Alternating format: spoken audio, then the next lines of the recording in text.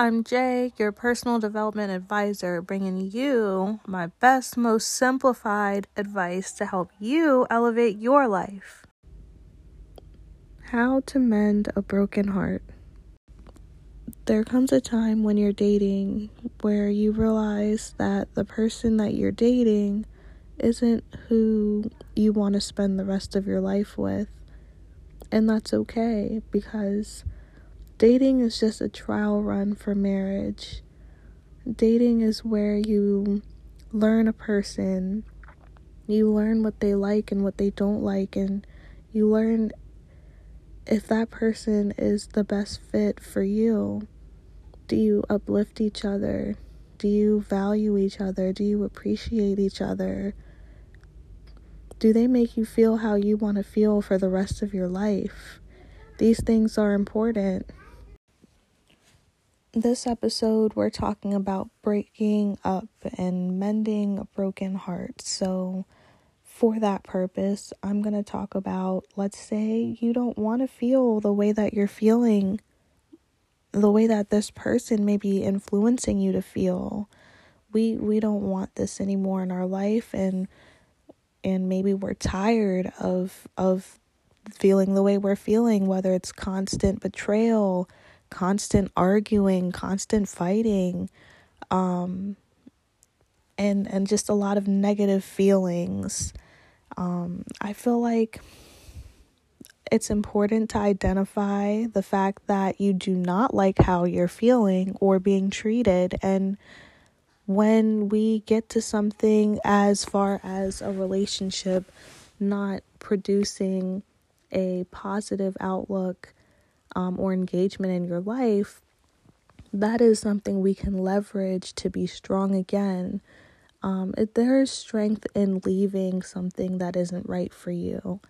And I know it can be hard to leave what you have learned to love, leaving a person that you have learned to love, but there comes a time when you have to choose to love yourself more, and understanding that you can't help everyone. There's a time where you have to realize you have to learn to love yourself enough to want better for yourself and to do better. And that's not something you can force another person to do, not for you or anyone. They have to want to do that for themselves. And if they aren't willing to do that for you, then it's time to reconcile the rest of what you have left of yourself to build again and to start over, which a lot of people may feel is scary, but really you should change your perspective into seeing it as an empowerment, something that you can be proud of. When it comes to breaking up a relationship, you are choosing yourself over you and whoever it is you were dating. That unity, it isn't healthy. It's probably toxic or emotionally draining, and it's not fair for you to put yourself with someone who isn't able to value themselves or you or your relationship as much as you do. It's not fair.